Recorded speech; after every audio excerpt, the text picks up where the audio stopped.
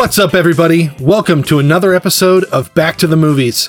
I'm one of your hosts, Ben, and with me, as always, is my co-host, Nat McGee. Hello, Ben. How's it going? It's going great. We're in the middle of the coronavirus scare, the coronavirus pandemic. Life is terrifying, but we're watching movies and we're talking about them. So, how bad can it be? It's so good. So good.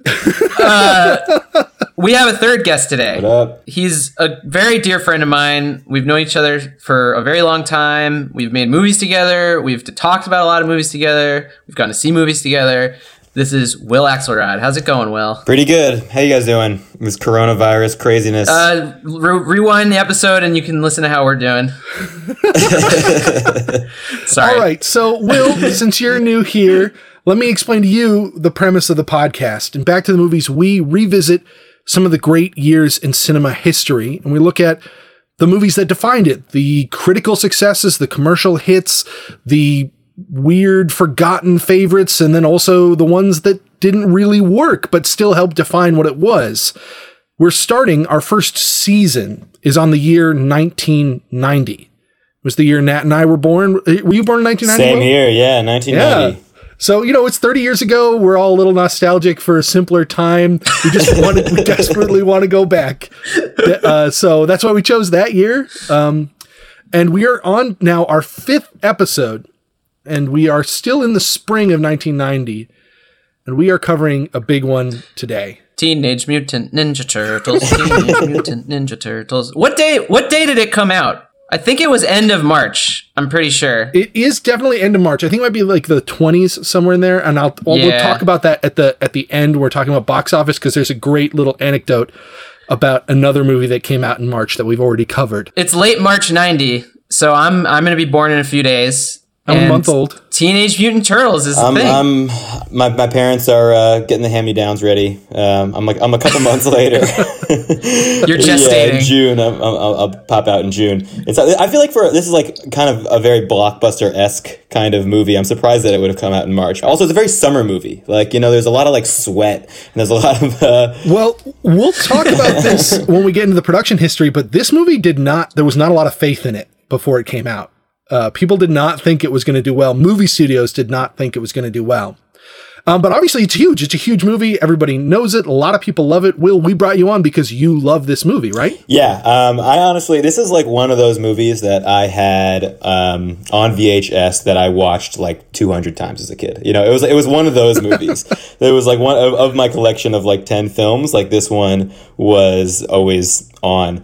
And I was telling Nat a while ago, this was my workout film as a kid. I memorized all the choreography to the fight scenes, and I would just do them in my room. Tybo with Donatello. To the best of my 6 to 7 year old ability, and I would really sweat. And now you have a very successful career in martial arts. Yeah, I got a ripping 6-pack and just fighting crime. No, I don't know what it was about this movie. It might have just been because it was in my house all the time that I loved it so much and I watched it so much. Who knows?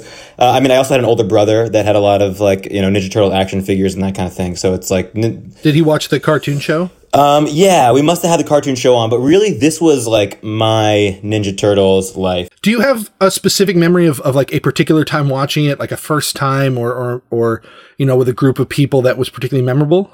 I would say I have a very specific memory of what I was saying. There's a scene later on we'll probably talk about where Raphael is on a rooftop, kind of blowing off some steam, and a fight scene ensues shortly after. But that scene in particular, I remember watching it to the end, and then starting over again, and then doing the fight scene, and then starting over again, and doing the fight scene over again, and then just keep doing that, and really burning a sweat. And I can actually picture the TV I had. I can picture my room at the time. Nice.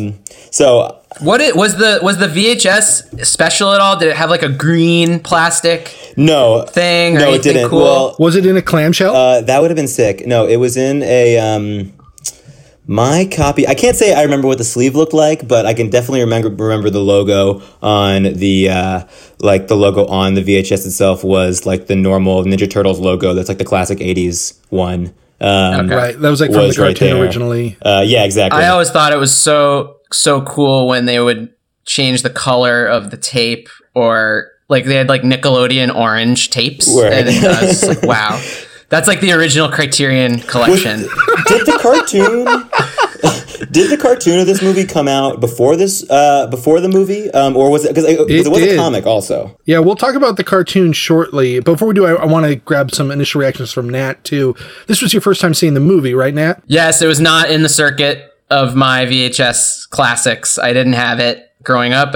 I'm not really a Turtles person at all. I don't know anything about them. They sort of escaped me. I watched Power Rangers when I was 5 years old, which was probably terrible for my brain, but it is you fall in love with whatever it is that you come across, and that got me somehow. I mean, unlike a lot of the other movies that we've talked about, Teenage Mutant Ninja Turtles is as much a brand as it is like a movie, so you must have had some awareness of it.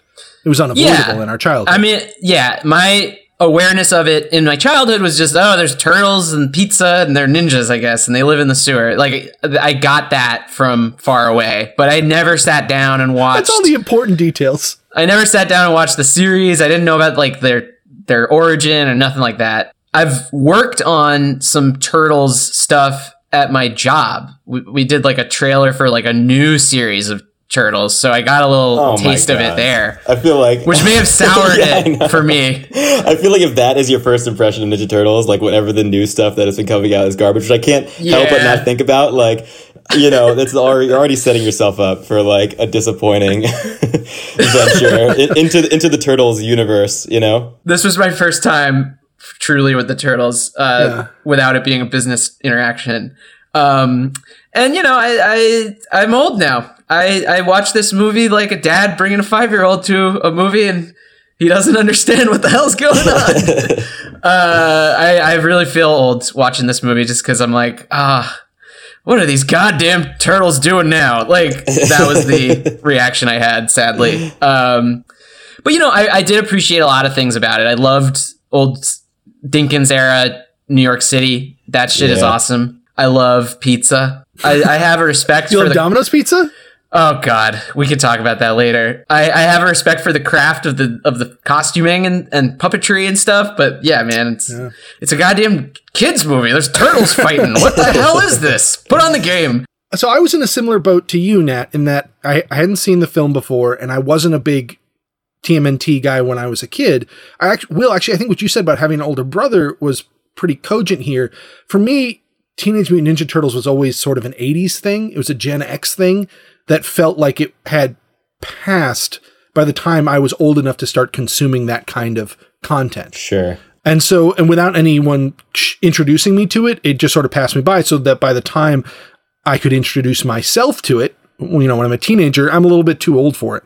And that was similarly how I felt watching this movie, although I might go even a little bit harder in the paint for this being a bad movie, not just a kid's movie that's hard for adults, but like a movie that is bad in its movie qualities. Well, I was going to say, before we get too deep into the reviews, I have a really important question for the two of you. Will, I think you should go first. Which turtle are you? Oh, shit. You know, I love Leonardo, right? You know, I'm not a super turtle geek I'm pretty sure Leonardo's the blue one, right? Yeah, he's the blue one. He's like I guess the sort of leader. Yeah, I always resonated with him. Yeah, because he was like the stoic one, and so you weren't like the rebel. I wasn't the rebel. I wasn't a rebel growing up, but I think as I'm getting older and as I'm just getting like more pessimistic and generally angrier and distrustful of this world that we live in, especially in these times, like I definitely felt sympathy for Michelangelo throughout this movie, you know, because he actually is just generally really frustrated. You know, there's a couple tidbits also that I forgot to share. I also had turtles growing up, and they lived in my bathtub, and one of them was named Michelangelo. Oh, yeah. One of them was named Michelangelo. Did you put little masks over their faces? I did. Yeah, no, I didn't. Did you dip them in radioactive goo? I mean, I consider New York City water probably similar to radioactive goo, so it was similar. But it's so funny hearing like already this, like, you know, I can just see where this podcast is going, like the energy towards this, towards this movie. Yeah, I mean, in hindsight, yeah, definitely having an older brother was helpful because, he was 8 years old by the time I was 4 years old. Like, you wouldn't give a 4-year-old this movie, to watch. But Ben, you also have an older brother. He wasn't in the Turtles at all? He's much closer in age, though. He's only 16 months older than me, so he's he's basically the same age I am. And maybe we're going to talk a little bit about like New York at the time in a minute. But one reason why this movie also resonates with me and why I actually really enjoyed it still watching it, last night. Was because I grew up in downtown New York in the 90s, and it was very reminiscent of like how the just general energy of the city felt. It wasn't just like this like caricature. Even at the time, like I felt it was a little accurate, which we'll talk about in a bit. Yeah, a lot of gangs of teenagers hanging out in weird Pinocchio Pleasure Island. Oh my God. Night spots, ninjas coordinating street robberies. If there had just been a hookah bar in the background of that scene, that would have been pretty accurate, honestly. Nat's talking about 2005 New York now, right? 1990. All right, Nat, I haven't heard your answer yet about which turtle you are. Can I answer this as the 40-year-old dad who's frustrated? Yes, please do. These goddamn turtles, I don't know which one I am. I'm the one with the sword. The red one. I don't even know the difference between them. I'm so sorry. I guess I'm the frustrated one. The one that was pissed off and was wearing a trench coat. Although I did really appreciate the enthusiasm. Did the other two even have personalities, honestly? They were just sort of the yes men. I'm glad you brought that up because according to the character description, Donatello is the smart one. Right. And as an academic minded person, that would have been my go-to choice, but I don't remember that character displaying any like book learning or wisdom. He just was in the background most of the time doing like high fives with the other guy. Yeah, he and Michelangelo were just like the pizza comic relief. They were like the stoners. Yeah, that's true. They're all stoners. Come on. They are. It's amazing. So yeah, I don't know which turtle I am. I guess the red one. Raphael? Is he Raphael? Yeah. Oh wait, the main character not of the movie. So. I mixed them up a little while ago. Raphael is the leader. The red one. You're right. Michelangelo's orange, and Leonardo is kind of the smarter second in command. No, and then the other two. No. Leonardo is the first in command in blue. Donatello's in purple. Raphael's like the rebel who wants to be in charge, but he's too hot-headed. Oh, too hot. Yeah, exactly. Okay, and Michelangelo is orange. You're right. Yeah. And what are their 4 weapons, really quick? The size, the chucks, the staff, and what's the 4th? Yeah. Oh my. The katana and the bow staff. Why is that triggering that they each have different fucking weapons? I mean, even as somebody who wasn't a fan of Teenage Mutant Ninja Turtles as a kid, like ninja weapons were cool when we were kids. Totally. Were, like, this movie just constantly had me thinking back to that South Park episode where they're ninjas and how they're obsessed with the weapons. And then they all injure each other? And they all injure them. They hit Butters with a throwing star in the eye. Sure. Can we just talk about that episode, I wanted throwing stars so bad when I was a kid. I would ask for them every Christmas. I wanted throwing stars. And my parents never gave them to me. Go figure. What the hell, Nat, when as a kid, did you ever go to Chinatown and like go to the stores that sold ninja gear and like ninja weapons and stuff? So, yeah, it's just I wasn't a ninja. I was way more cowboy gangster. That was my niche. Okay. So it's different strokes for different folks, you know. Should we get into the meat of this thing a little bit here? I want some background here. Yeah, so this is again sort of a unique film for us to cover. We talked about Hunt for Red October in our first episode, which was based off an existing property, and Tom Clancy, even in 1990, was beginning to establish himself as a brand. But even he was nowhere near the level of cultural ubiquity that the Teenage Mutant Ninja Turtles had reached by the year 1990. So I wanted to talk a little bit about them as like a property and a brand before we actually talked about this movie, because I don't think you can view this movie outside of that phenomenon. And that story is actually really quite interesting. Do y'all know much about any of this? No idea. I don't. Have either of you ever read any of the comics? Nope. Def not. No. So TMNT starts as like an underground comic book series by these two guys, Eastman and Laird, Kevin Eastman and Peter Laird. They were aspiring comic book artists and writers, and they self-published the first Teenage Mutant Ninja Turtles book as a sort of dark spoof on the Frank Miller style ninja comics that were really popular at the time. So his run on Daredevil, he had a really popular book called Ronin.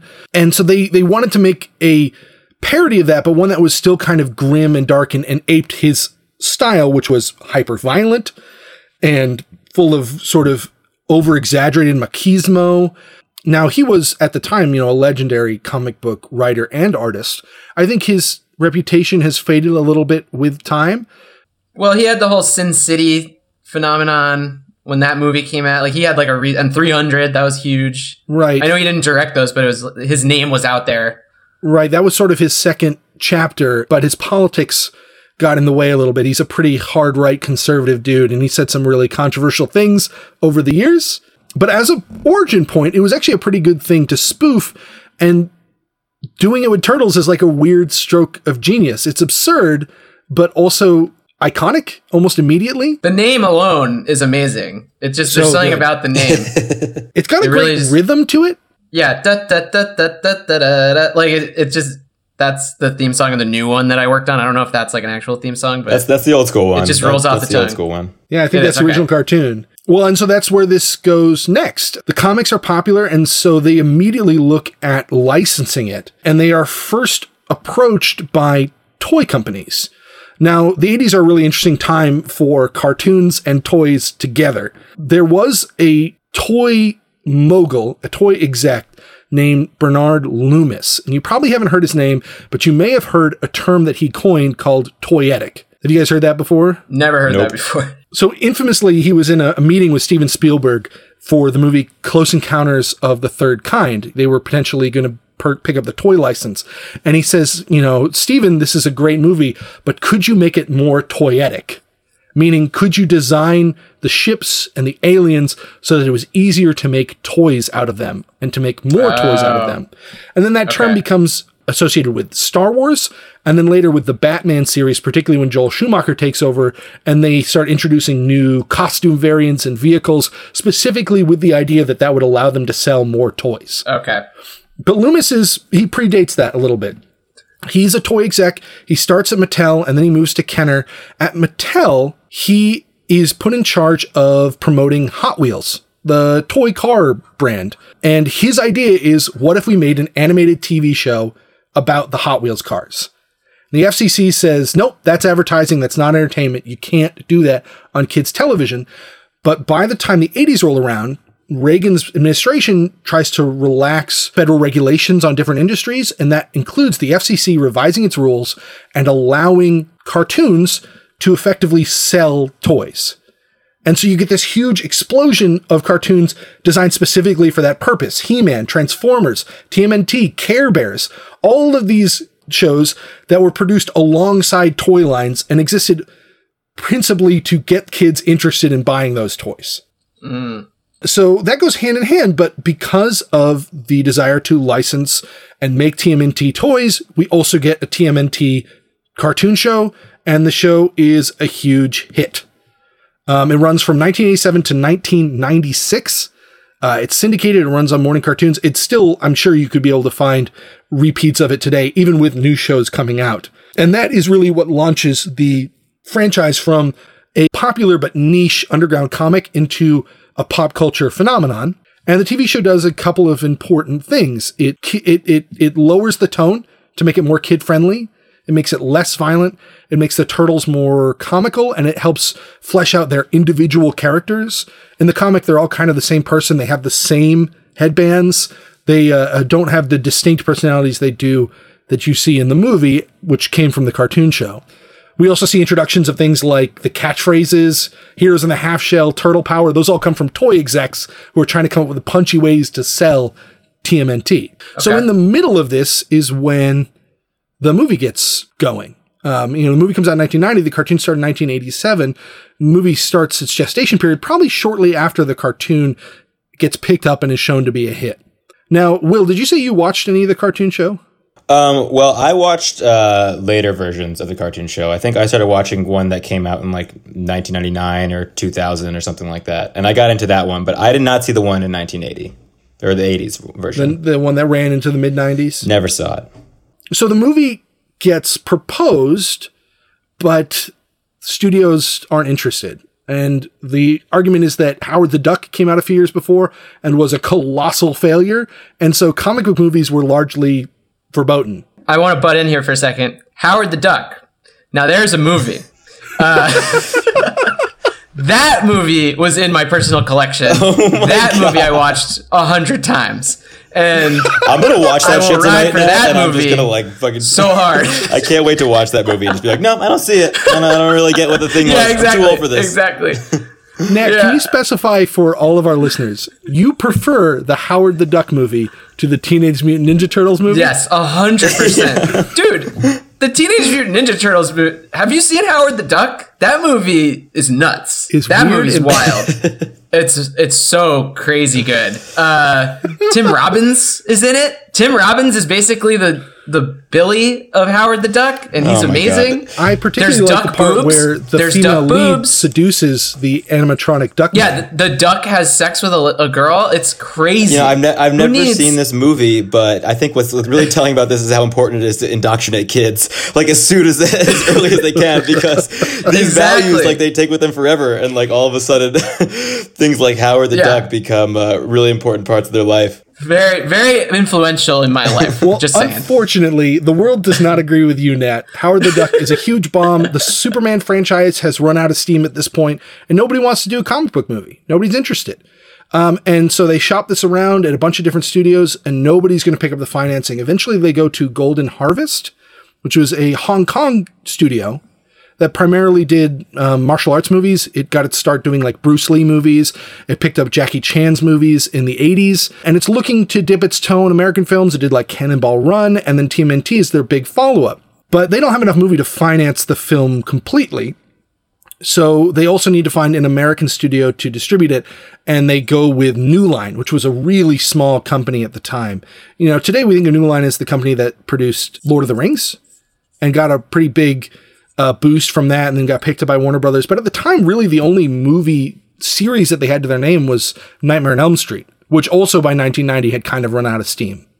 Yeah. But between those two studios, they managed to pick up financing and distribution, and they're able to get the movie off the ground. Everyone else passed, but they cobble something together. It's a relatively low budget, like it's not tiny, but it is certainly smaller than relatively speaking, than something like of this ilk would be made with today. Yeah. And lastly, they try and find a director, and they go with Steve Barron. Do you guys know this guy at all? He's not the Trump White House guy, right? No, that's Bannon.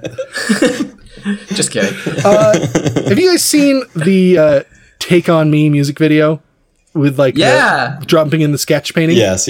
Yeah, with the bad guys. Yeah, that's Steve Barron. Ooh. The Billie Jean music video for Michael Jackson. Okay. That's Steve Barron. Cool. He was literally the music video director at the start of the MTV era.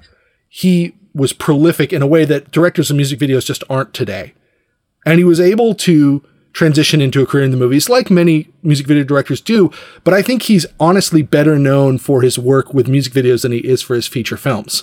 It's really this and Coneheads that are his only two major credits. You can decide which of those has the better legacy. Mm-hmm. I guess like that Take On Me video, I wasn't around for it, and it's like everybody knows it, so I feel like that's sort of his masterwork. It's cheesy, but it's also super memorable. Yeah, it's amazing. Kind of like the song. Totally. Let's not belt into a verse. No one wants to hear that. Yeah, so that's where we're at. That's where the movie is at during its gestation. It's being written by toy execs turned movie writers. It's being directed by a music video director. It's being financed by a bunch of small companies. This is a little movie that pretty much nobody has any faith in. So you want to know why this comes out in March? That's why. That makes a lot of sense. People just didn't think that this was going to be the phenomenon that it was. Was there any Batman changing any of this? That was a huge hit in 89. It was a huge hit in 89, but it comes out well past the point when it could have affected the production of Teenage Mutant Ninja Turtles. Gotcha. Okay. But it certainly does demonstrate that there is an audience for this. And Steve Barron has been on record saying when he saw Batman, he's like, oh, good. That was sort of the vibe I was going for. So I'm really glad that resonated with people. And you can kind of see that a little bit. There's some aesthetic similarities between this and Batman, even though they're being made. I saw a lot of similarities. But, I don't know. I was really feeling the Batman connection on this one. I was almost like, did they see Batman before production? But it seems like it was just sort of a coincidence. I see that too. According to the director, it's a coincidence. But it sounds like, just from like your synopsis on the production of this, it sounds like that it had a different audience than Batman. You know, where Batman felt a little bit more adult. Teenage Mutant Ninja Turtles was targeted just to kids, it sounds like, because they wanted to sell toys. And I don't think that was the point of Batman. I think that they actually wanted to make a good movie. And they definitely... Batman was a 4-quadrant success. Right. And Teenage Mutant Ninja Turtles, they just wanted... So it wasn't exactly like, you know, it's not exactly apples to apples.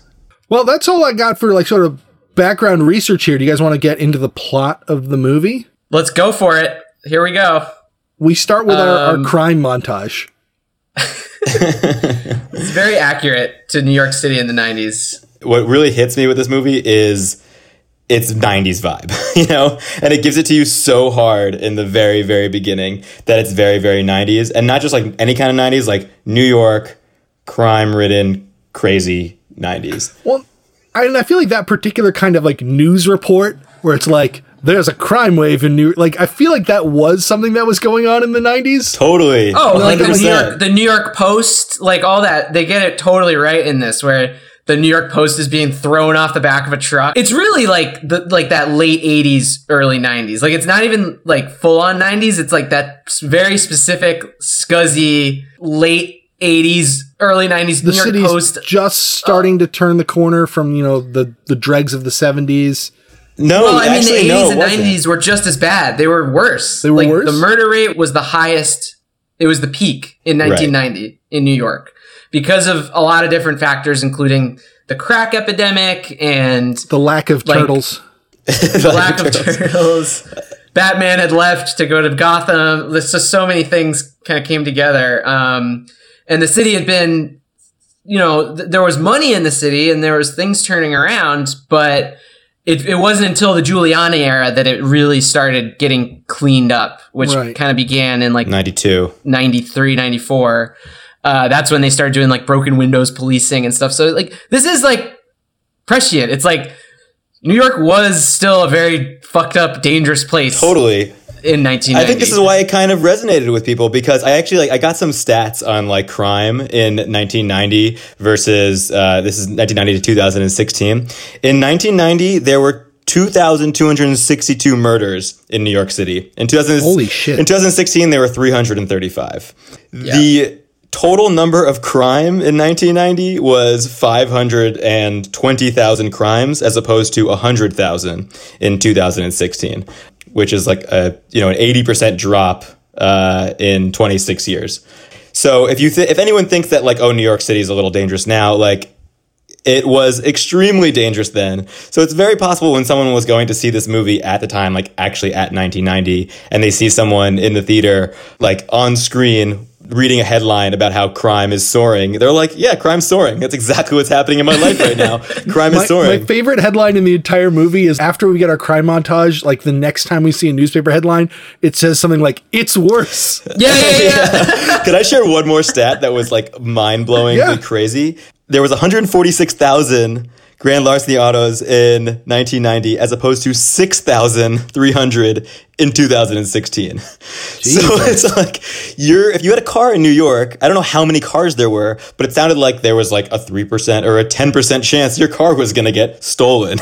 Like this is or at least broken into for the radio. That was a huge thing. People breaking in to steal the car radio and sell it at like chop shops. Obviously you guys were both infants at the time, but you both grew up in New York City. Did you get that feeling when you were younger? I mean, what was it like? Okay, so I grew up on 14th Street in New York City. I would look out my window and I would just see what's going on all afternoon. I would just sit there. I'd probably spend as much hours watching TV as I did just staring out the window. And you definitely felt that there were, you saw poverty all the time. You just saw it everywhere. Can you guys orient me a little bit? Where in the city do you think April's apartment is? We know exactly where it is. It's Bleecker and 11th, right? Is that what they said? Closer to where you were, There's a street sign thing, and it's totally fake. Yeah, because it's a set. It's on Bleecker, so it's a little south of where Will was growing up. So that's like Greenwich Village area?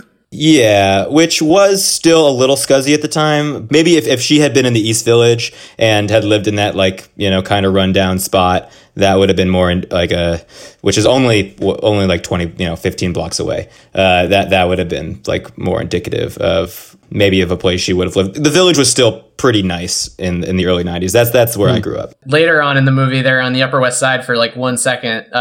Raphael goes up there to see a movie. Oh yeah. And he's on 61st and Central Park West, and then he gets jumped, or the lady gets jumped. So yeah, they're all around the city, but we were not privy to any of that. No, we definitely grew up privileged, and I don't think a lot of these stats I think were happening in like the outer boroughs and that kind of thing. Sure. But look, we've already talked about how our privilege makes us just the worst people to talk about some of these movies. Yeah, we're horrible people in general, but I really think that there was like a sense of accuracy. It really seems like over the top. Like obviously, I don't think there were people like sitting on their balcony getting their television stolen right as they were watching them. I forgot about that, which was funny.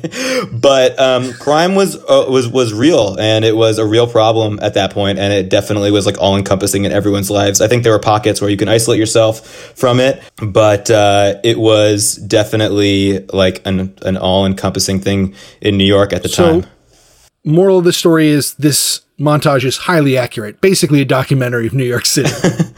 Yeah. There are three things that get sort of established here that I want to talk about. First, we get April O'Neil right off the bat.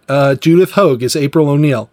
What do you guys think of Judith's performance? Well, I'll let you take this one. Yeah. I mean, it's really hard for me to like even view this movie objectively, because it's like, it's like holding your favorite toy as a kid. You like it. You don't know why you like it. You like it. It's great. So what do I think of April O'Neil in this movie? I think she's a babe. I think she's so hot. And I'm just like, and I'm just like, you were crushing on April pretty hard. When I was a kid, I was crushing on her. I was watching this and I was trying to think of this movie objectively, and I was like, "Wow, she is a horrible actress." This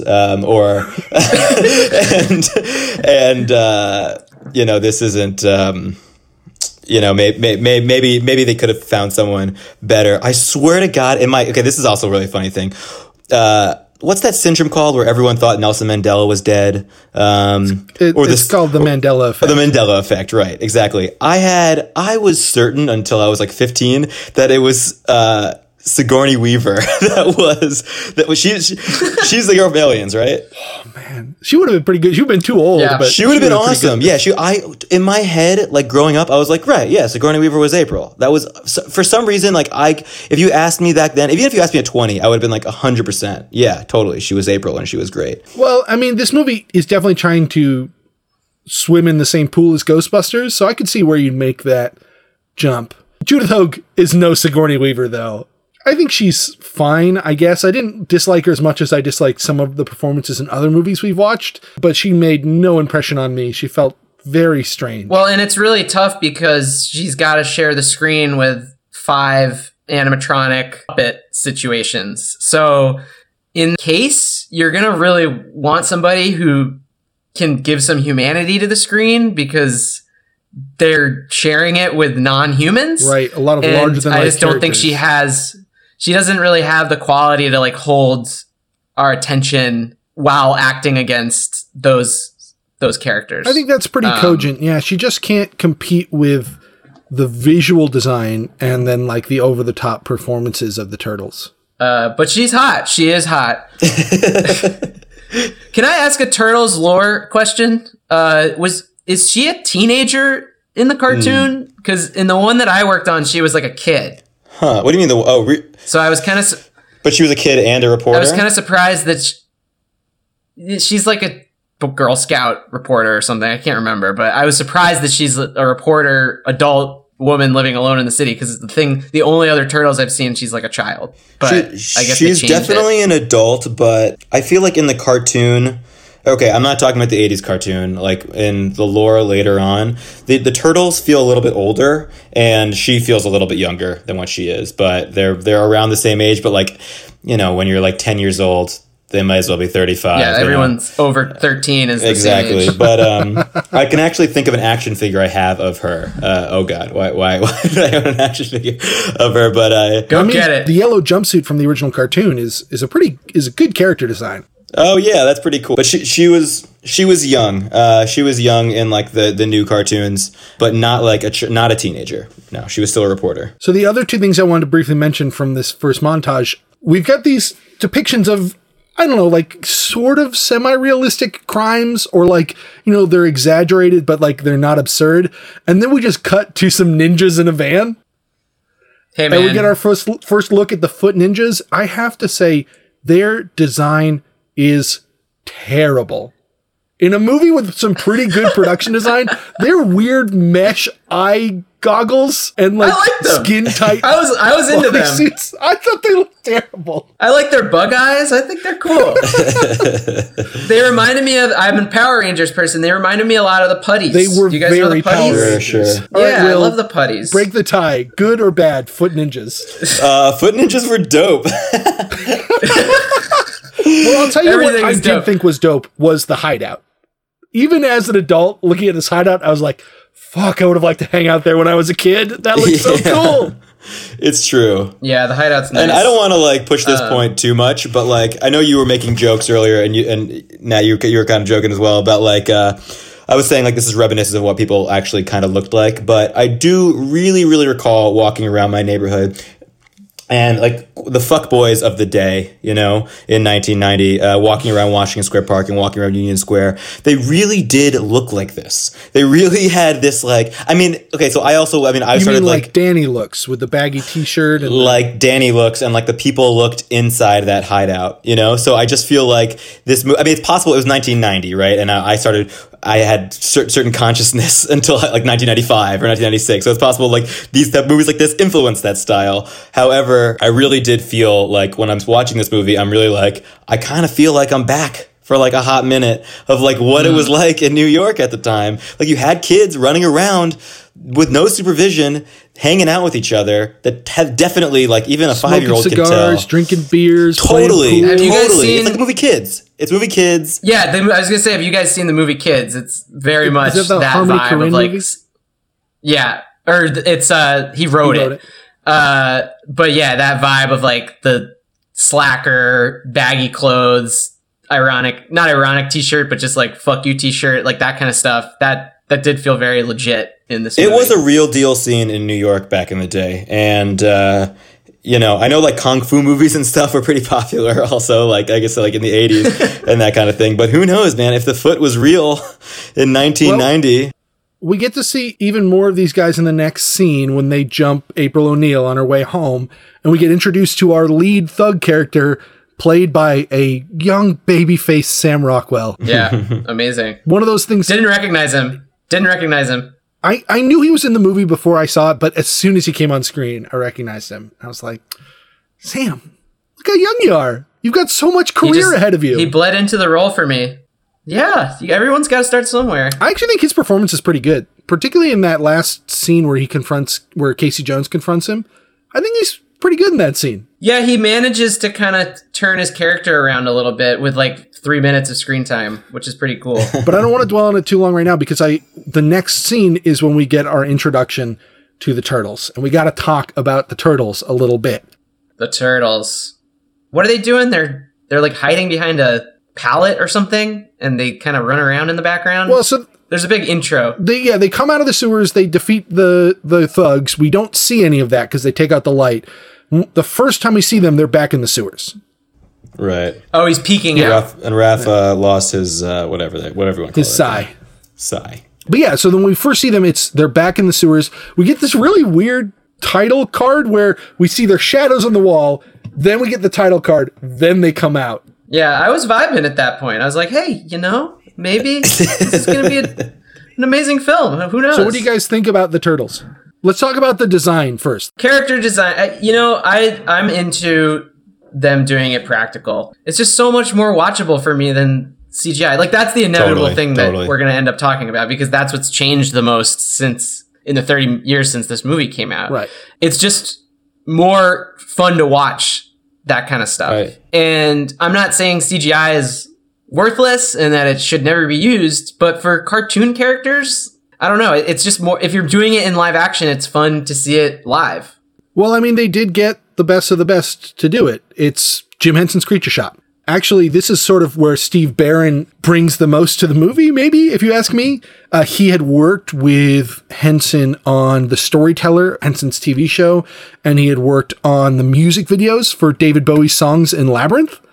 And so he had a relationship with Henson, and when they were talking about how to do the Turtles, he's like, let me get Jim on board. Interestingly, this was the only film at the time, and maybe still to date, that was credited to The Creature Shop, which at the time was sort of a London offshoot of Jim Henson's studio that he had designed specifically to make movies like Dark Crystal and Labyrinth. So there's some pedigree here. I mean, these are the top of the field when it comes to puppets. And these are obviously dudes in suits, but they're, puppet suits with people controlling the face and doing different puppetry for action scenes, stuff like that. Jim Henson passed away right around this time, right? Right after the premiere, or maybe right before. I'm surprised that his name wasn't in the opening credits or anything. I feel like that would have been a draw for this movie. I read the Wikipedia page before we started talking, and they even kind of buried his name a little bit into it. And I was like, holy shit, Jim Henson. So most of the actors who performed in the turtle suits are Henson workshop puppeteers. That's where they primarily get their start. They're not stuntmen. Okay. And they're not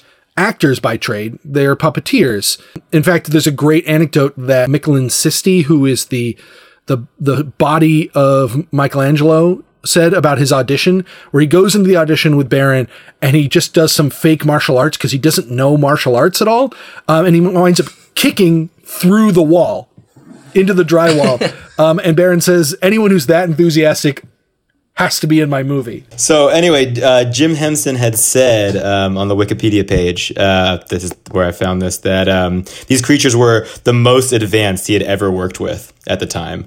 And you can kind of see it. I mean, Nat, to your point about CGI versus puppets, the puppets obviously looked a little cheesy and they were puppets, but I forgot about it. I forgot they were puppets, I feel, and I still felt like a general connection to them, as opposed to when I'm seeing the new films on CGI. I don't think the CGI are any better necessarily than these puppets. And if Jim Henson saying they were the most advanced he'd ever worked with at the time, it just goes to show, what if we just kept using puppets and kept trying to improve this technology instead of always using CGI? Well, I think what it boils down to is a lack of control from upper management. You shoot a puppet and the puppet looks the way it did the day you shot it, and you can only do so much to make it look any better or make it more convincing. But if you can CGI it, they changed an entire Sonic movie in 5 months because everybody was pissed off about how it looked. They were like, oh God, we're going to lose money on this. We got to change it. So from a business standpoint, it's way smarter to use CGI, even though in a lot of cases, CGI is more expensive because of the man hours involved and the amount of people that you have to hire. But it just boils down to control from everyone on the creative team at any point in production, and also upper management being able to change shit on a whim if they want. So I had one big problem with the suits, which was the mouths. I found them not only sort of distracting to watch speak, but actually disturbing to watch speak because of the unnatural ways their lips would move and curl and pull up from the center. I found it very unnerving every time they did a close-up of one of them talking.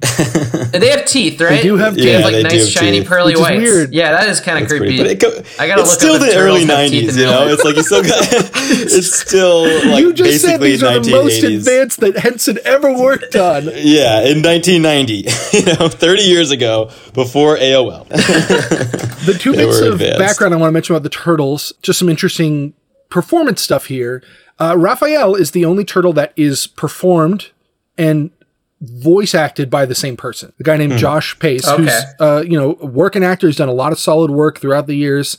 He's the only one who winds up doing both the puppetry and the vocal performance. And I actually think it shows. I think his performance is weirdly more consistent than the other turtles. It helps that he's also Totally. the main character of the movie, so that we get to know him a little bit better. But I think that actually sells his performance a little bit stronger. Yeah, I agree. Otherwise, pretty much everybody, like I said, is a puppeteer in the body and a voice actor doing the voice, with the exception of Corey Feldman, who gets brought in to do Donatello's voice. Gotta get Feldman in there. This was right You know. when Feldman's career was taking a dive. It was right when he gets the cocaine conviction. So this is a tough time for him. And I don't know, I didn't really ever pick out his voice, and Donatello's kind of a non-existent character. So he feels kind of like a bit of stunt casting that fails. Donatello's just in the background hanging out with the other guy all the time. I'm getting into 40-year-old dad again, sorry. But the other bit of casting that I think works, although maybe racist, is Kevin Clash as Splinter. This is another one where he's doing the puppetry and the voice. And if you don't know that name, Kevin Clash was Elmo for a long, long time during our childhood. Wow. Kevin Clash was Elmo. Being Elmo. Exactly. Guy. Oh, boy. He really depicted a We have rat to keep a instead of- running tally of all the people that got totally outed as sexual predators. To be fair to Clash, Creeps. all that stuff was dropped. He didn't settle. He's never been found guilty of any crimes, but there were a number of troubling accusations about him. But, at the time, he was the voice of one of the most iconic kids characters of all time. And having, a black man do the voice of an Asian character like Splinter, maybe not the best optics wise, but I think his performance is pretty solid. And Splinter is interesting because Splinter is not a bodysuit. He's an actual puppet. Okay. Yeah. Was Splinter a really big influence on you growing up? Did any of his wisdom Was he your Confucius? resonate? The way you're asking this question is already condescending. I feel I'm sorry. No, I'm serious though. I'm serious because he's like a very Yoda character, and people take Yoda pretty seriously. Yeah. So I'm curious. He filled the Yoda vibe, the Yoda, spot for a lot of kids. I think. I wouldn't say that he was I always gravitated towards Splinter, not at all. I had other, I was a big Star Wars guy, so I was into the Yoda thing. But he was in my top 20 favorite characters in general. So he's up there. He's one of your guys. He's one of the guys. He's on the reserves list for my at the time my most important cartoon characters. Your and that cartoon kind of thing. character fantasy baseball team. But he also gets a lot of play in at least in the later cartoons where you actually see him fighting and stuff, and he really kicks ass, and he's a lot. He's kind of like a Dumbledore. You never see him fight, and then when he does, he really kind of kicks ass. It's a cool angle that he raised them all. I kind of like that element of it, that he took them in and trained them, and they grew up under his guidance. And the bit where you realize, that this is truly a family, that stuff works reasonably well. His message to the turtles during the seance, which we can talk about more in a bit, that's the movie's emotional high point, and it works because of the performances of these puppets and because of the characters. Yeah. So where do we go next? Raph gets all grumpy because he lost his sai, I guess, and because he's an angry person. And so he goes out on the streets. You guys read Fantastic Four comics at all? A little bit. And we get some serious Ben Grimm vibes from the trench coat and the hat. He looked. That was a big thing that the Thing from Fantastic Four would do all the time. Right. Where he'd go out in the real world, but that would be his disguise. And I don't know if it was a deliberate illusion or just a happy accident, but it was hard for me to not see that. They call him Bogey. I like that. Yeah, I'm jumping ahead a tiny bit, but they even kind of called it out a little bit when the cab almost runs him over, and the cab driver goes, the guy in the cab goes what was that? And the cab driver goes, I think it was a turtle in a trench coat. So they called it out how obvious. And he's it was. are you going to LaGuardia? Yeah, exactly. Yeah, that was it. So the other thing that happens during this sequence is we get introduced to another one of our major characters, Casey Jones. Casey Jones, played by the great Elias Koteas. Yeah, the great Elias Koteas. I mean, he's an incredible actor. He has made so many movies, and many of them What are some of his have movies? been excellent movies. Yeah, And what movies? have been. I mean, so he's in the Cronenberg Crash movie. He's in Gattaca. He's in Apt Pupil. He's in Thin Red Line. He might be my favorite supporting character in Thin Red Line, a movie full of amazing supporting performances. He has a great one-scene performance in Shutter Island. He plays, I'm going to forget the character's name, but the inmate that Leo is hunting the entire time. He has this incredible scar across his face. Just gets one scene, but it's a really, really good scene. He was the lead of a movie called The Prophecy that was one of my favorites when I was a young teenager. It was one of these sort of religious thrillers that were really popular at the time. Christopher Walken's an angel, and Elias Koteas is a detective trying to solve supernatural crimes. really fun movie. Maybe doesn't hold up today. I haven't watched it in a while, but he was all over the place. And I think he really is a great actor. Did he do it for you in Teenage Mutant Ninja Turtles? Casey Jones is a creep. Casey Jones, man. He's rough in this movie. I don't know if I can put it all on the performance. It might just be the way the character's written, but he is a creep. He's a violent vigilante. So this is where the movie lost me. I'm sorry to say. This character, I was kind of like, I can't deal with this guy right now. I cannot deal with this man. I mean, going back to the comic book roots, I kind of like the design. I like the hockey mask. I like that he's using like different sport implements as his weapons. Is he a major character in the comics? Oh yeah. Or did they? I just thought they needed a male role so that April could kiss somebody at the end. What's his role? He's just another guy that hangs out with them? Yeah, he's kind of what he is in this movie. He's an ally. He's a vigilante. He's not part of the team, but he'll team up with them. He'll help them out. Yeah, that character just, I guess it got to be too much for me at that point. But they fight. They have a cool fight. Is it cool? Is it cool? You guys got to invite me to another one of these with a movie that I haven't seen, or like maybe that wasn't like a very important movie in my life growing up, because it's like I don't see it. Like I just don't. Like I didn't necessarily. I certainly could tell that like he was very cheesy, and I think for the first time I noticed this movie was kind of cheesy, like especially April, but also Casey Jones. And then Had you revisited the movie since you were a kid? I haven't. I mean, I feel like I'll watch it like once every like 6 or 7 years. So I feel like I watched it like. Okay. I mean, I watch it like ironically. Like I'm watching it to get that nostalgia buzz. But to me and to a lot of other people that like this movie from the time, this Casey Jones in particular is super iconic and really beloved as like a 90s figure. Did you like aspire to be Casey Jones? I definitely didn't aspire to be Casey Jones, but everyone thought, I mean, because he was the only human, in the movie. So people thought he was a badass, but he's certainly a scumbag. But yeah, you did kind of look up to him as a kid. You did. That's it why our was different generation's times. in such a good place. It's a different. These were our role models. Sure. I'm just gonna mention again in Howard the Duck, Tim Robbins is like a totally nice, nerdy guy. Great role model. He's kind of a loser, but he's also a good man. Okay? Yeah, I mean, this guy's fighting, fighting the good fight in a really rough city. Hockey is like pretty cool back then, Rangers win in 94, and you got this like guy running around with a hockey stick. The Wayne Gretzky era. So it's like, hockey's really on the up and up. He had a cricket bat too. He's multicultural. He's multicultural. I think that's got to be because the director is British. He knows weirdly a lot about cricket. This New York vigilante. It's honestly, it's like I want to see where you guys are coming with it, because I'm just like, man, like the moment Casey Jones just comes on in, it's like I'll feel the goosebumps that I had as a kid, being like, I love this dude. He's just so rad. He doesn't give a fuck. I'll be honest. When he first comes on screen, I was kind of on board because I think the design is so good, and I was so jazzed to see Codius in the movie that I was ready to like Casey Jones. It really isn't until we get to the farm that I start to be like, oh no, no, Casey, no. So where do we go after that? They run into April. She gets attacked in the subway. Raph takes her to the lair. We get the Turtles' backstory, and then they take her home. I really enjoyed the backstory. I wanted to say I loved the little mini turtles and rat. I was curious how they did that. Turtles.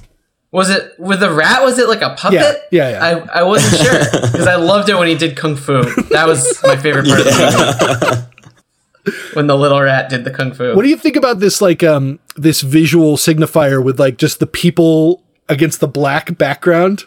Oh, I like that. That's super 90s. I think that's a visual signifier that we've done a good job moving away from. It's sort of like a comic book where it's like in a bubble or something. True. And there's still stuff behind it. I mean, look, the idea is like this movie took some like artistic liberty like as an actual movie. I know it's like, it still is definitely a movie geared for kids, but I noticed there were a couple of scenes that it wasn't shot just like a kids movie. It looked like they tried to make it look like it was for all audiences, but also like there was an artistic element that was that I thought was pretty cool, to a certain extent. And I think this was one of the scenes. It wasn't like a blockbuster that we're used to, where there's just a million different scenes and a million different explosions. They had a lot of like really long shots. It was kind of a lot of things that were really drawn out. Sure. And this was one of those things where they didn't have they showed a flashback and they did it in kind of like an art noir, like they made it kind of look like a college film.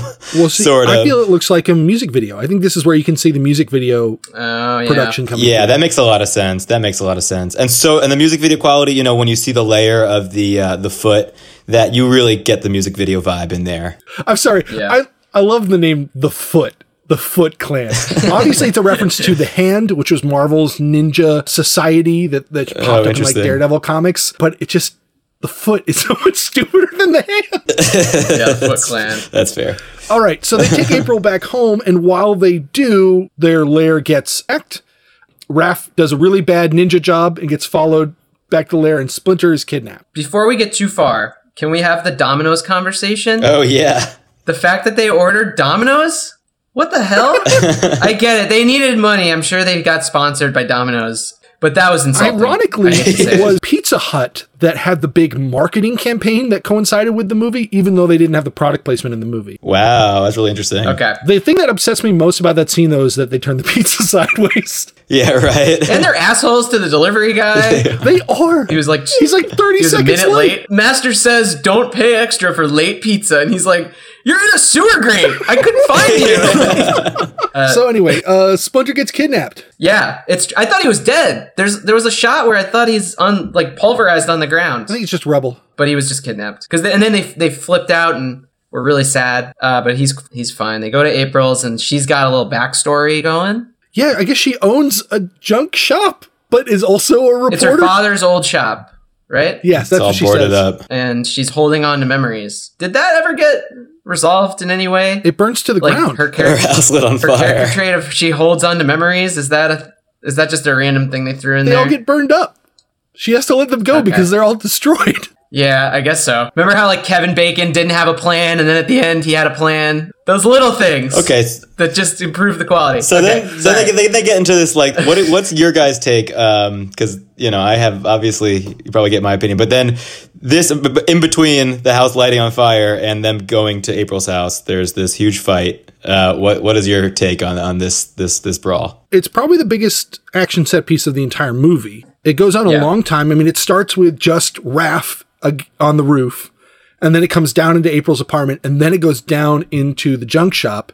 And I have to say, I really liked that aspect of it, like the levels of it, as a way to have it visually change as the fight is progressing. Yeah, that was cool. I thought that was pretty cool. Totally. But that was a cool fight. I liked it. There's a lot going on. And I liked that it just kept, the ninjas just kept coming in. Overwhelming ninjas. So many ninjas. Yeah, it was really tight. I mean, I love the scene where the answering machine is just hanging down and the cord's on fire and she gets a call and you can hear on the answering machine she's getting fired. I really love that. And he relays the message. And then he relays it like a couple days later. Here is my only problem with this fight scene. Well, I've got two. One's a small gripe. I don't find the turtles particularly convincing in action sequences. They have like the same face because they can't articulate the face while they're in the movement model. So they have this weird grimace the entire time. And the martial arts are just kind of like meh. They're probably fine for kids' movies. So I consider that small criticism. But my much bigger problem is when you realize that most of these ninjas are children. Wait, what? We learn in like the next scene when we go back to the Foot lair that the ninjas are the disaffected kids. Right. Oh, okay. So the turtles are like beating up and murdering and burning to death children. The turtles are also children. They're teenagers. Though? They're all teenagers fighting each other. You're right. If teenagers kill other teenagers, then it's okay. The creeps of this movie are, Casey Jones and April. They're just hanging out with kids the entire time. How old is April? Like 25? She's like a top reporter at a small news station. I guess she could be 25. She could be just out of school. She could be like in her early 20s too. 22, 23. Okay. My one... Still hanging out with turtles. My one issue with this fight scene that I noticed this time around is they got away so easily. They went through that like weird random hatch. Yeah, and did your guys' apartments have trapdoors? Yeah, right. But even this is the trapdoor, it's just like, this is just a movie thing. They got to get out so they can develop the movie. But Casey Jones was like, I'll hold them off. Usually what happens is, in any other movie, is either that person dies that has to hold them off, or find some other crazy escape route. But he just kind of went the same way they did, and then the ninjas didn't follow him. They didn't follow them into this place that they went. Also, if I were to say one thing, this was also the first time I ever thought about this. And this is I'm really nitpicking here, because it's a movie about, it's a movie about martial arts. But if this is a real gang, like, can't they get some guns up in this gang? Can't they have a fight? They could just gone in there with, a couple of shotguns or whatever, and like cleaned it up and walked away. But Will, that's not the way of the ninja. All cartel style. There's no guns in this movie. Not a single one. I don't remember a gun. No. That's kind of cool. Good for them. But you would think even later on, in the movie, I mean, you think the foot later on would have been like, okay, so these turtles are really, really tough. We tried fighting them once and they whipped our ass. So we're just going to shoot them. Except I feel like the turtles kind of get their asses whooped themselves, which I actually like. And I think the movie makes a good argument for why that happens and what's different when they come back. The fact that they were able to pick off Raph right at the beginning, the fact that they were ambushed and taken by surprise, the contrast of numbers, and the fact that the turtles haven't really come together as a unit yet the way they will at the farm, so that when they return to New York, they are prepared for the big battle at the end. Right. Yeah, they're not in unison. So that's what happens next as we go to the farm, and we get scenes of Casey Jones being a creep and the turtles doing martial arts out in the woods. Yep, and having a spiritual experience. What is up with, is it Raph screaming from the rooftop in the rain? I think he's on a cliff. Or is he on a roof? No, I think he's on the top of the barn. I think he's on the roof of the barn. Splinter! Dad, oh boy. What did you guys think of the seance scene that sort of wraps this whole thing up? I guess it's Donatello has like a weird telepathic connection. Can we go back a little bit? Why do you guys hate this whole segment so much? Why do you guys really hate? They go out in the country, they're chilling, they're sad. I'm curious why you despise it and think it's really bad. So bad that you want to just skip over it. Well, just nothing really happens, It was a little long. We're an hour and 20 minutes in and nothing really happens. It was a little long for me.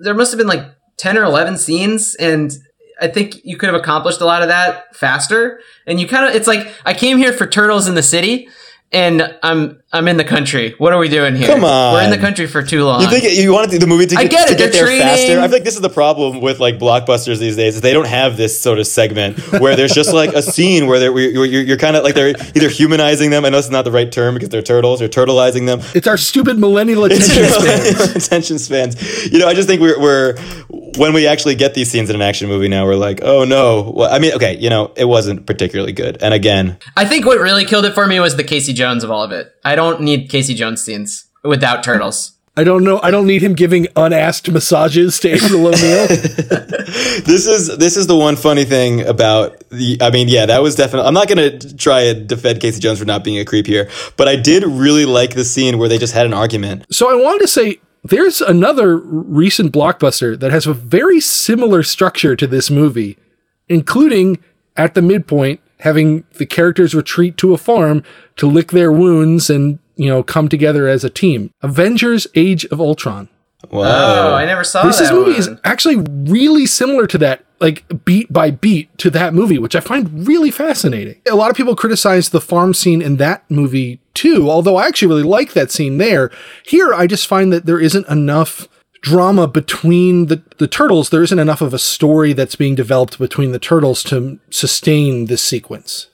There's a lot of movies that do this. I'm trying to think of some other ones. I feel like it's a pretty common trope where it's like you get fucked up. It's like the Batman going to the prison where he has to fix his back. Like, they do this a lot. He doesn't choose to go there. That's true. But it's like you're in exile. It's like exile. I think Roadhouse has a very similar thing, but it's like superheroes that get beat and retreat to a farm. Okay. Yes. But it's in a broader context, it's the shame, it's the low point, it's the rebuilding. The low point. It's the classic midpoint, low point. Yeah. What did y'all think about the seance that ends this sequence? I want to talk about that because I actually think it's a really interesting scene.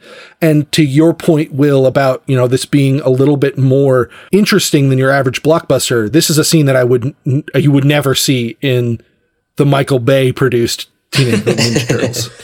You know, the adult in me, like, I see that scene is definitely pretty corny. But I mean, whatever. You know, this was their turning point. This was how they...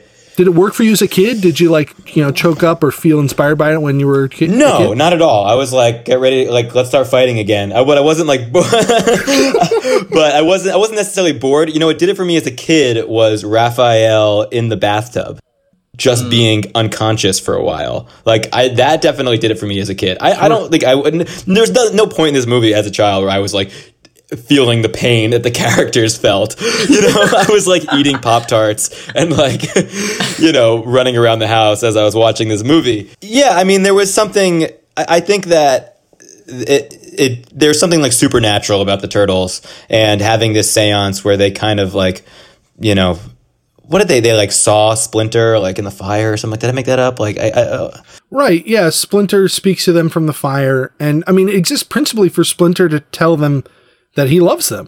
Yeah.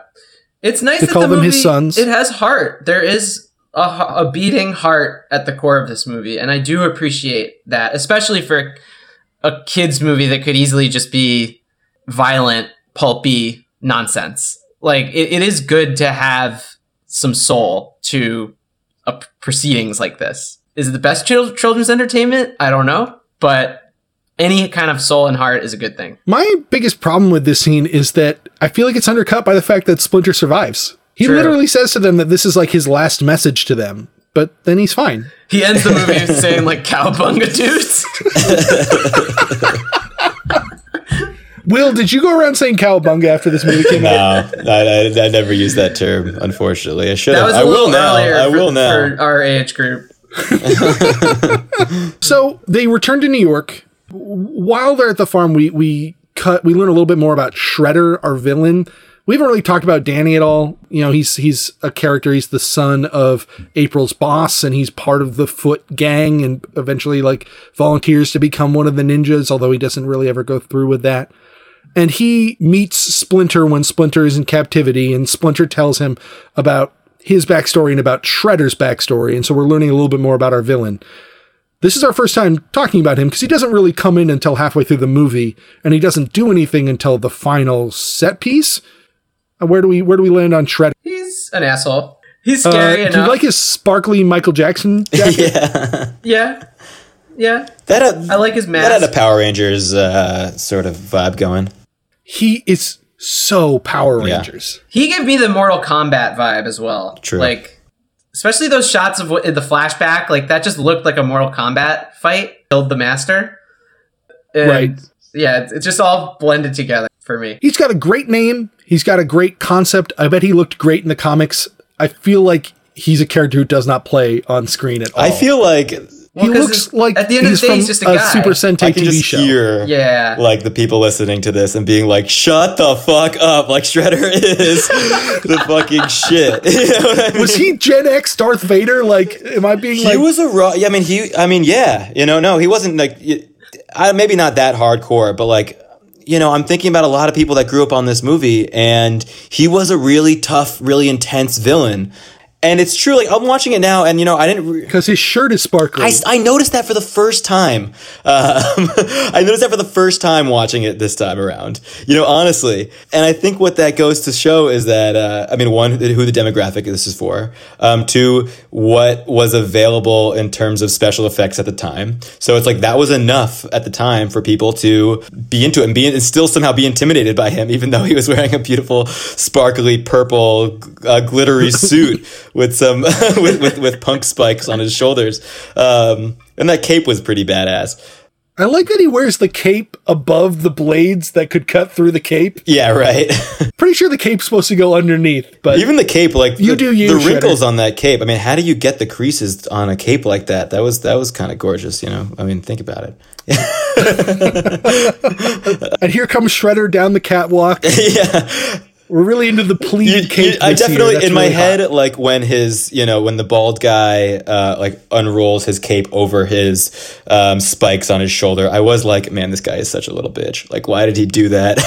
Why did he do that to his boss? Like, that's so weird.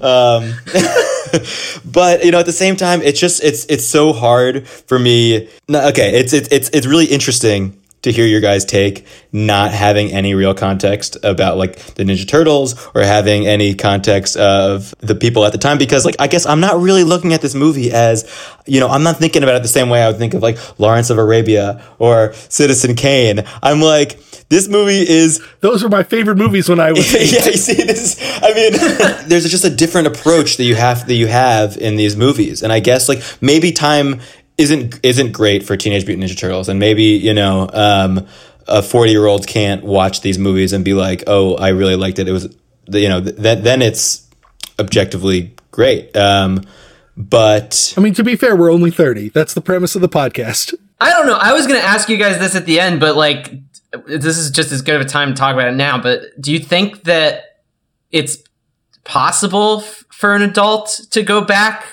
to Never Never Land and like become a child again and watch this kind of movie? Is it for different strokes for different? Maybe I'm just super cynical and I'm like, I've seen too many movies at this point and I can't just go back to my 7-year-old self and watch this like that. I don't know. If I can put my take in, is I think if you had a history with the movie, then you can do it and you can take it. That's what I'm seeing now. That because I had a history with this movie and like hearing your guys' opinion of Shredder just being like this kind of pansy that has a ridiculous outfit and not a very developed character, when as a kid, like to me he was just so mysterious and just symbolized all the evil possible in the world, and he was just really, really strong and really tough. The ultimate like boss character at the end of the video game. Like he's the boss, you fight at the end. It sounds like to me that it's almost a disadvantage to not having seen this movie when you were young and more impressionable, because I think you guys are kind of missing out. I think it's a really, really, it's a really, to me, it's like a really fantastic movie and like time machine where I'm going back and really feeling it. We could talk about the rest of the movie and as we should, but I mean, we're pretty close to the end. Like there was one, just like the movie was like, the sweat in the movie for some reason resonated with me. Just being like hot and in New York and there being crime and it being dirty and smelling. There's when Splinter is in the shackles in that room of garbage, I don't know if, Nat, I don't know if this really mean a lot. I don't know if this is reminiscent of the building that you grew up in, Nat, but like I went like walking into the trash room in the apartment building I grew up in. It was exactly like that, like exactly like that. Like they didn't like have fun, interesting take on trash. They actually just like threw a bunch of trash in there, and it looked like a really and I smelt it, and it was sweaty, and it was like, I felt like grossed out because I really felt it. Yeah. I could totally see 100% what that space would be like and feel like.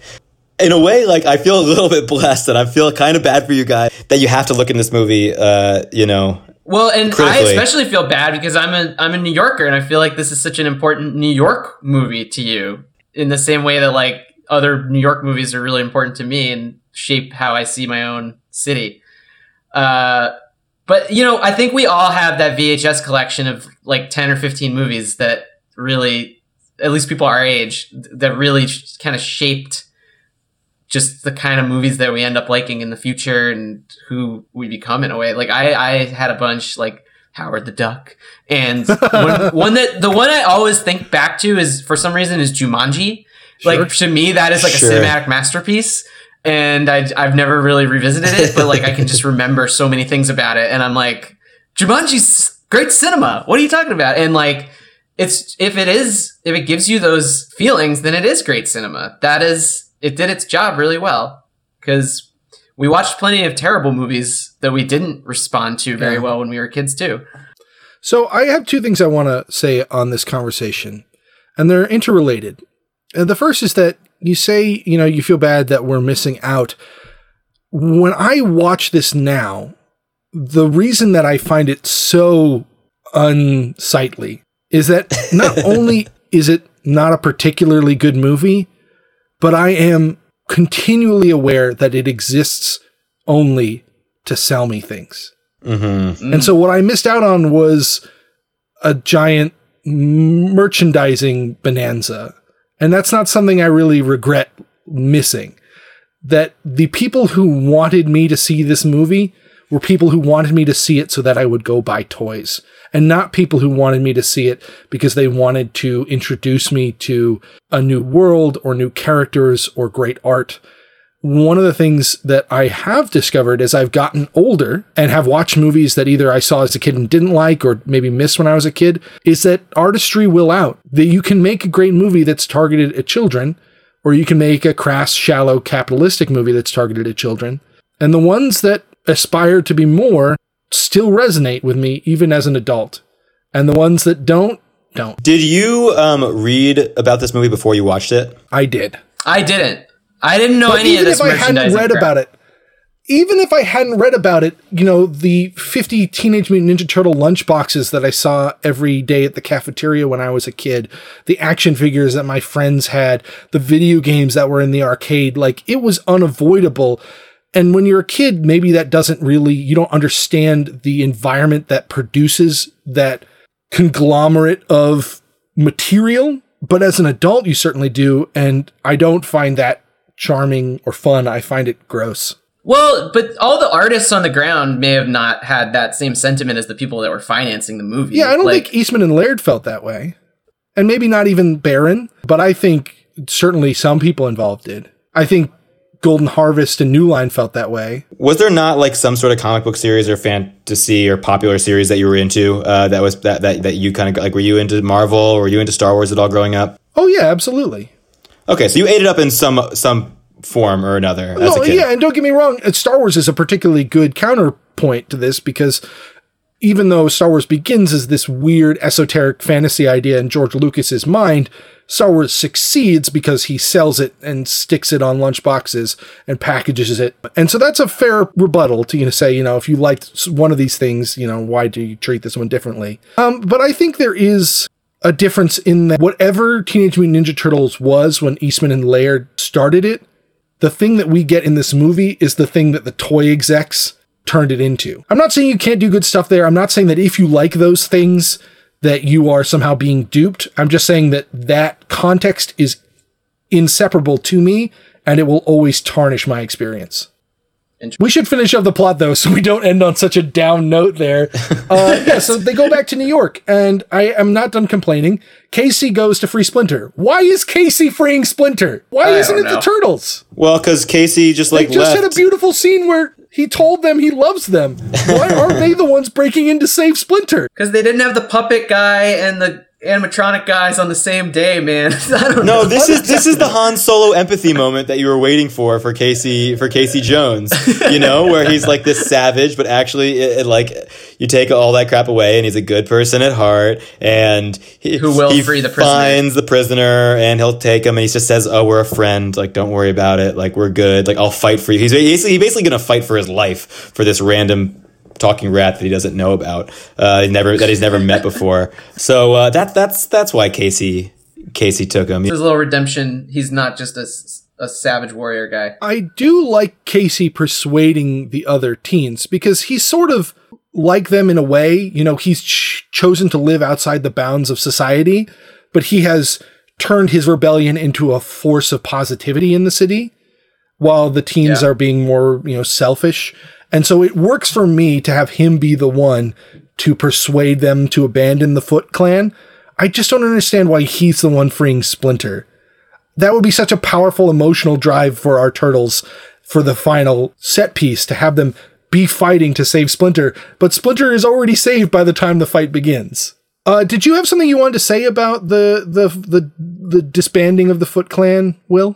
Did I say something in the beginning about that? I don't have a particular... Yeah, we were talking about Sam Rockwell, how I thought his performance in the scene is actually pretty good. Yeah, the Sam Rockwell part. God, that pissed me off when he was just like, hey, we're a family. It's like, go kick this guy's ass. You're like 20 of you. What are you doing? You've just been like, there's no way that he convinced you by saying like, yeah, you think this is family? This is family. That was it. That was his speech. That was Casey Jones's speech to try and convince him that their whole life the past year or whatever is completely wrong. Like try going to a gang meeting. I don't know what they're like, but I can't imagine like showing up at the Bloods, meeting and being like, you call this a family? This is a family? Wow, this is a family. And they'll be like, man, I gotta call my dad. That guy's got a point.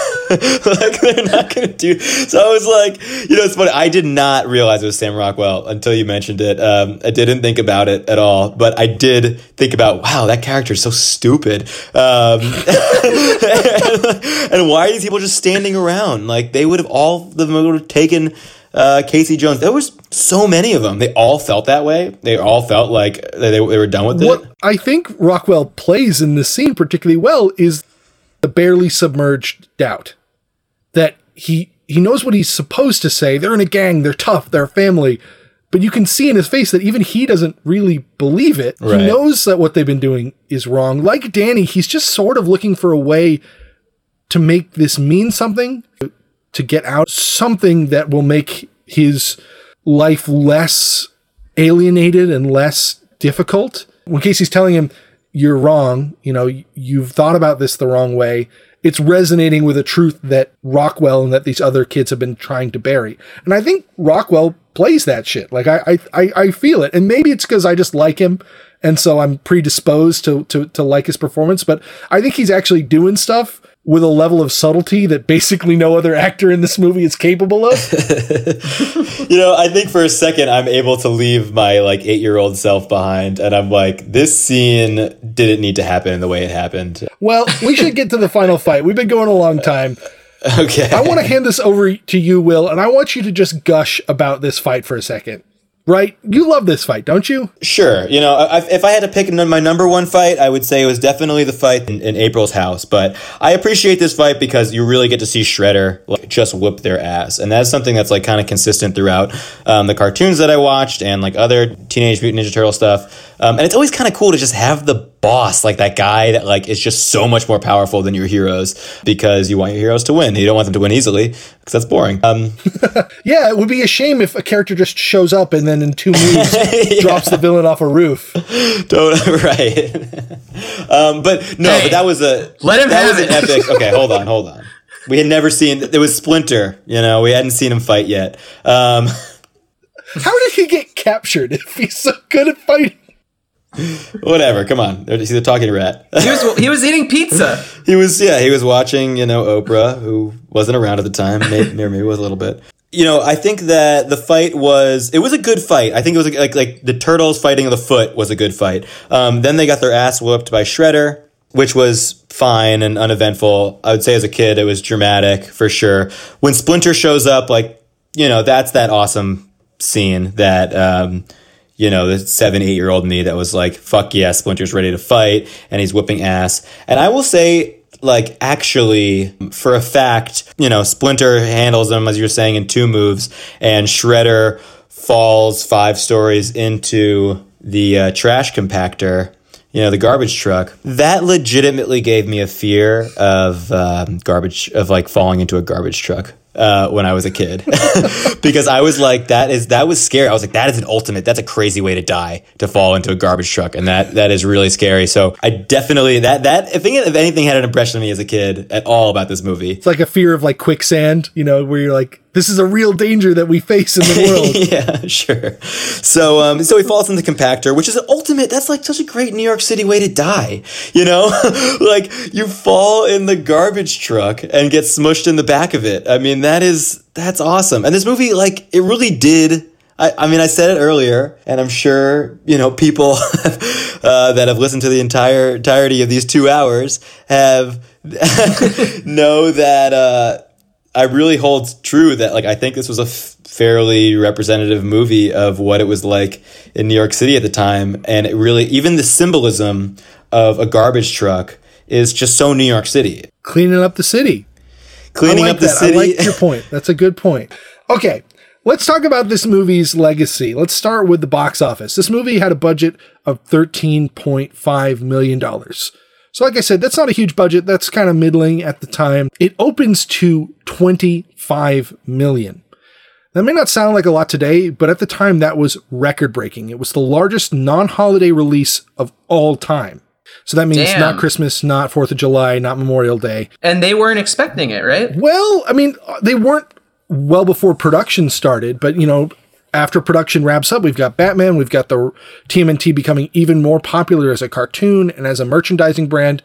And the anecdote I mentioned earlier that I wanted to say was that Tom Gray, who is the head of production at Golden Harvest, the financier, he had this quote that I read where he said, I ran into a certain Paramount executive at a basketball game at UCLA, and they had just opened and broke the record for a non-holiday release with Hunt for Red October with 17 million. I said, congratulations. He said, we're going to own the spring. And I kind of smiled knowing we would be opening the following week. We opened at 25 and smashed the record. Ugh. Damn. So getting back to our very first movie, this is kind of the one that puts Red October to bed a little bit. It winds up grossing 135 million domestic, 202 million worldwide. It's a colossal success. Until Blair Witch Project comes out, it is the highest grossing independent film of all time. Wow. Why couldn't you start this with that? You know? So the point here being, Will, you are vindicated. The world agreed with you. It did not agree with Nat and I. I want to introduce a little game here, Nat. I'm going to call it the ranking game. I want you to try and guess where in the list of 1990 domestic box office gross this winds up. What rank it winds up at? Well, we just found out it did really well, so maybe I'm feeling good about number 8. Number 8? Will, do you want to toss in a guess here? I mean, with no context at all, number 3. Number 3. It winds up number 6. This is the 6th highest grossing film of the year. That's not bad. How many? But it did have a pretty negative critical reception. I had one quote I wanted to read from Kim Newman that I thought really summed up my experience. She wrote, the Turtles are never remotely convincing as teenagers, mutants, ninjas, or turtles, leaving them stranded on the screen as big green Muppets with different colored headbands. Harsh. Many 40-year-old dads sat through this movie in March of 1990 and were pissed off. You know, it's not a movie for critics. Which is, you know, I think we whatever, you know, it's like, it was just a fun I think we've proven that from this 2 hours. Exactly. It was, I mean, I'm all on board with you guys normally. And Nat, we generally have pretty similar taste in movies. You know, this one hit a chord, and I wish you guys were able to experience that too, you know? Well, that's very generous. Nat, did you have any closing thoughts? Should we do our context of the 90s? I guess we kind of covered it with like the toy merchandising and that whole thing. Can I make one more point before this whole thing's over? This soundtrack of this soundtrack of this movie was kind of dope. Did you guys disagree? You guys missed that? There was some cool... The score or the music? The score. Or what's the hell's the difference? Well, I mean like the pop songs, like the rap song over the rap song over the credits was bad. It was 1990. You know, this is not in the golden era of rap just yet.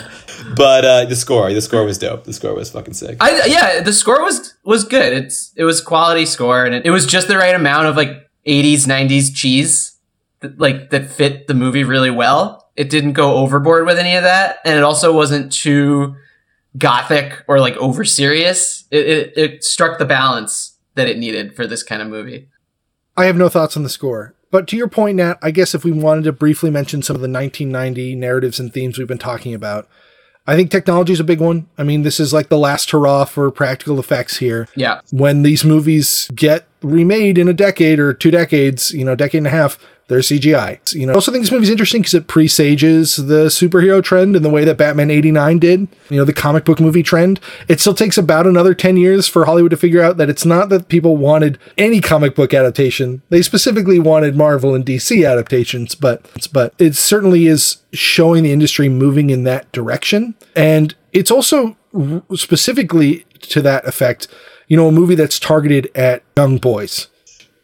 The 90s, if the industry transitions in one direction, it's away from 4-quadrant filmmaking and towards American male teenagers. That becomes the dominant audience of most of their decision making in the late 90s and early 2000s. And this again sort of presages that in a really prescient way. Interesting. Totally. Cool. Well, this is probably the longest discussion of Teenage Mutant Ninja Turtles. What do you expect? What do you expect? Ever We created. are much longer than the movie at this point. It's available on Netflix, by the way. I keep wanting to say this at the beginning of the podcast, so if somebody starts listening, they could actually watch the movie. Because if you listen to all of this and you've never seen the movie, then I can recommend some great therapists in the tri-state area. Yeah, I guess my closing thoughts would be, I always liked Cowabunga. Cowabunga. Great line to end it on. That was... All right, I'm not going to get back into talking It was about made for fucking kids, All right. guys. I can't believe they ended with it. What the fuck does Cowabunga even mean? It's like, shut the fuck up. For the love of God. Thank you for joining us. Thanks for having me. This was a lot of fun. Next time invite me to a movie where I don't have this relentless passion for, something I could think like an adult about would be helpful. One you can hate more freely. Yeah, exactly. For Back to the Movies, this is Ben. This is Nat. Signing off.